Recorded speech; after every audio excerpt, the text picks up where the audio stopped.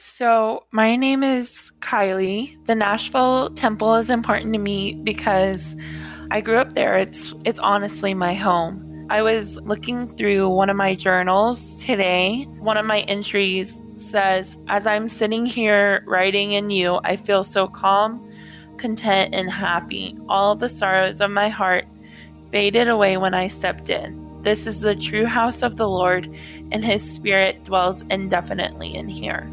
One of the workers asked me why I love it here. He caught me smiling real big, and I answered because it's family, it's home. Hi, I'm Jerica. And I'm Matt, and welcome to another episode of Temple Tours. Our goal is to virtually take you to Latter-day Saint temples around the world. We discuss the history of each area, little-known facts, architectural symbolism, and today we're also including a story from Kylie, who has a deep connection to this temple. Whether you're able to be there in person or you're listening to this from home, we hope that you will feel the spirit of the temple and learn what makes this temple unique. This week we are going to the Mid-South of the United States. We're going to a growing city known for its Country Music Hall of Fame and for its Southern hospitality. Listen in as we discuss the Nashville, Tennessee Temple. The first settlers that we know of in the Nashville area was the Native American tribe, the Mississippians. After 1400 AD, other tribes such as the Cherokee, the Chickasaw, and the Shawnee people followed. In 1717, the French established a trading post there on the river's edge. Later in 1779, it became a fort known as Nashboro and changed to an English settlement. Initially, the settlement was considered part of North Carolina. In 1784, the community became Nashville, and only 12 years later, Tennessee became a state. Nashville grew quickly and was rather prosperous because of its ports of entry, both by boat and eventually by rail. Meanwhile, missionaries first arrived in Nashville in 1834. They baptized 31 people and organized a branch there. Nashville and local membership continued to grow. However, members of the church in Nashville were called west with the other pioneers, and by 1857, missionary work stopped in the area. The city was occupied for 3 years in the 1860s by federal troops. It was a strategic location for them during the Civil War. Missionary work resumed in the 1870s, but members were met by brutal mobs for the next 20 years. It seems that most people who were baptized in Tennessee relocated to either Colorado or Utah. The first stake in Tennessee was organized in 1965, headquartered in and called after Memphis. Since the mid-1900s, the church has continued to be welcomed and heavily involved in local communities in Tennessee, which has strengthened relationships across other religious groups in the area. There are now 2 missions and 12 stakes in Tennessee.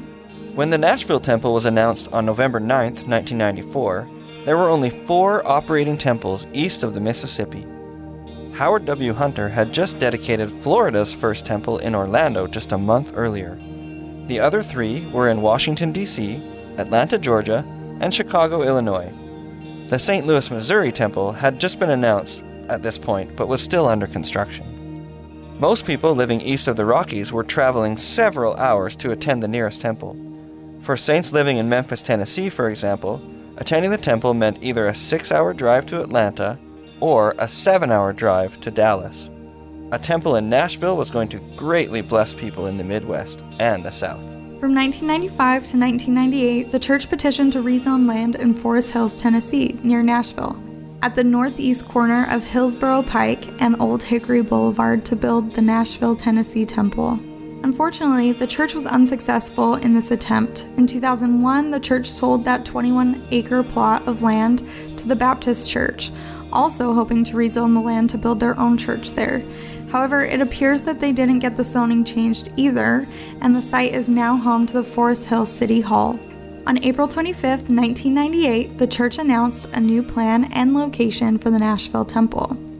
So it was going to be in a different location entirely, and it was supposed to be a bigger temple. It's supposed to cater to all of the upper South, just really be kind of a point of entry for anyone in that southeastern area. It went through 6 years of zoning issues, getting rezoned and trying to get permits and things like that. People in the area that it was supposed to be built in were very concerned with it being high traffic or very loud. It's interesting because I was reading about that, and from the person who spoke with me about it when I was in girls' camp, they were saying they were just very concerned. And then they talked to the neighborhood where the temple is now about doing it, and they were like, we love all of the people who go to church there. They are so quiet. They don't cause any problems at all. They're so friendly. We love all of them. And so they were like, sure, put a temple here. And it's a smaller area. So they were like, okay, we're going to make it one of the newer generational smaller temples. And that's just what fits. So it's about 15 to 20 miles technically from Nashville. It resides in Franklin. And that's actually where I moved to when I was 16. So it was really cool to move there and be even closer to it. With new plans in place and a green light from the city of Franklin, Elder John K. Carmack broke ground on March 13, 1999. The groundbreaking was held the same day as two other temples. The late 1990s were certainly a time of accelerated temple building. According to historic weather data, it started to rain early that morning and continued and rained the hardest at 11 a.m. Besides the almost half an inch of rain, the morning was particularly chilly and windy, with wind gusts up to 15 miles per hour and a high temperature of only 42 degrees Fahrenheit or 6 degrees Celsius. Despite the unfriendly weather, 1,500 members from central Tennessee and southern Kentucky witnessed the groundbreaking on a particularly cold, rainy spring day. Officials breaking ground struggled to hold umbrellas while turning soaked mud one-handed.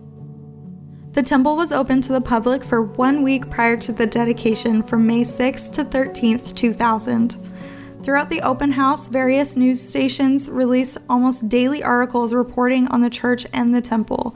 Most reports were positive, and the public open house attracted 24,300 visitors from all different backgrounds. Elder Dunn hosted a group that consisted of 2 Catholic priests, 2 Catholic nuns, 3 Church of Christ ministers, 2 Presbyterian ministers, a Jewish rabbi, and 2 city councilmen. When asked about the success of the temple open house, temple matron Diane McClurg said, "I heard people say as they went out that they felt different when they were inside. That's a lot of what it's all about, the feeling of the Spirit." President James E. Faust dedicated the Nashville Temple on May 21, 2000. Only 3 hours away, another temple was being built at the same time. The Memphis Temple was dedicated only a month earlier. When I became of age to go to the temple, my grandparents took me there. My home wasn't a normal home that it should feel like, so the Nashville Temple kind of became my home. We would go every Tuesday night, and they'd pick me up from high school and take me over there, and it was an hour-ish drive, and I'd be there from the beginning. So they'd have their temple workers meeting, and I'd just be in the foyer in the waiting room, and then they'd all come out, and then while they were in the temple workers meeting, whatever ward was doing baptisms that week would show up, and I'd make new friends and whatever. We'd go and do baptisms and confirmations, and afterwards I'd come back out and I'd sit in the foyer while they were finishing up all of their stuff, and I'd hang out with my friends, the temple workers, and they literally became friends and family to me. Most of them came to my wedding reception, things like that. And I was a temple worker there myself after I got my mission call. Before we continue, we would like to remind you that you can find us on Facebook and Instagram at Temple Tours Pod. Be sure you're following us for a more visual version of each episode with pictures and videos. If you would like to support us via Patreon, you'll also receive more exclusive content like a weekly After the Credits conversation with the host and more to come. That can all be found at patreon.com/TempleToursPod. We are so grateful for your support. Here's a fun fact. The temple, the Nashville, Tennessee temple, when it was dedicated, had a fountain in the courtyard area. The fountain is no longer there. It resides at a member's home close by. So we took our wedding photos. On the steps is where we did all of our family photos and everything like that, and our bridals and stuff. And then we took our photos in the courtyard and area where the fountain was that they now have landscaping in. It's really gorgeous. There's also the back little courtyard area. It's not very big, but it is really beautiful. And the back of the temple has 3 windows with these beautiful circles and stained glass and stuff like that. It was really pretty. We took some photos back there as well because it was in the shade, we got married on August 10th, so it's the hottest day of the year. So it was really humid and really hot, and my husband's not accustomed to Tennessee weather. He's not from Tennessee. Once we found shade, he was doing a lot better.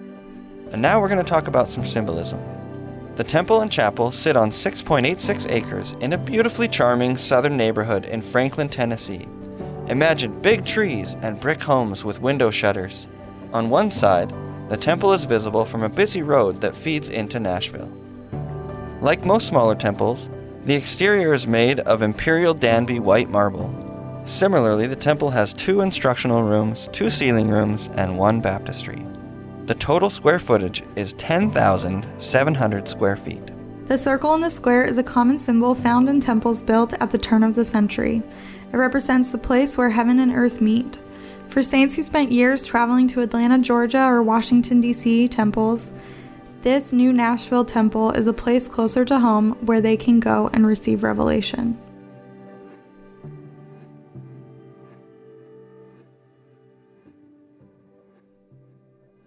Thank you for listening. We hoped you learned something new about the Nashville, Tennessee temple today. Be sure to follow us on Instagram and Facebook at Temple Tours Pod for more information and photos of this beautiful temple. We are so grateful for those of you who have submitted your stories about your temple. Don't worry, your episode is coming. If you have a story that you would like to share about your temple, email us at ldstempletours@gmail.com. Temple Tours is a production of Mecco Radio. Jerica Dennison and Matt Wild hosted today's episode. Special thank you to Kylie for sharing her stories with us today. This episode was written and produced by Jerica Dennison, and I, Alex Williams, edited this program. The music we use includes Where I Find Rest by Sun Wash, In the Clouds by Be Still the Earth, Wonderland by Midtro, Ray by Kevin Graham, Horizon by Cloudcover, Intro by Miles Creedick, and After All This Time by Ben Winwood.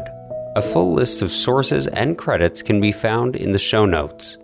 And we should note, this is not an official podcast of The Church of Jesus Christ of Latter-day Saints. Thank you for listening. We'll be back soon with another episode.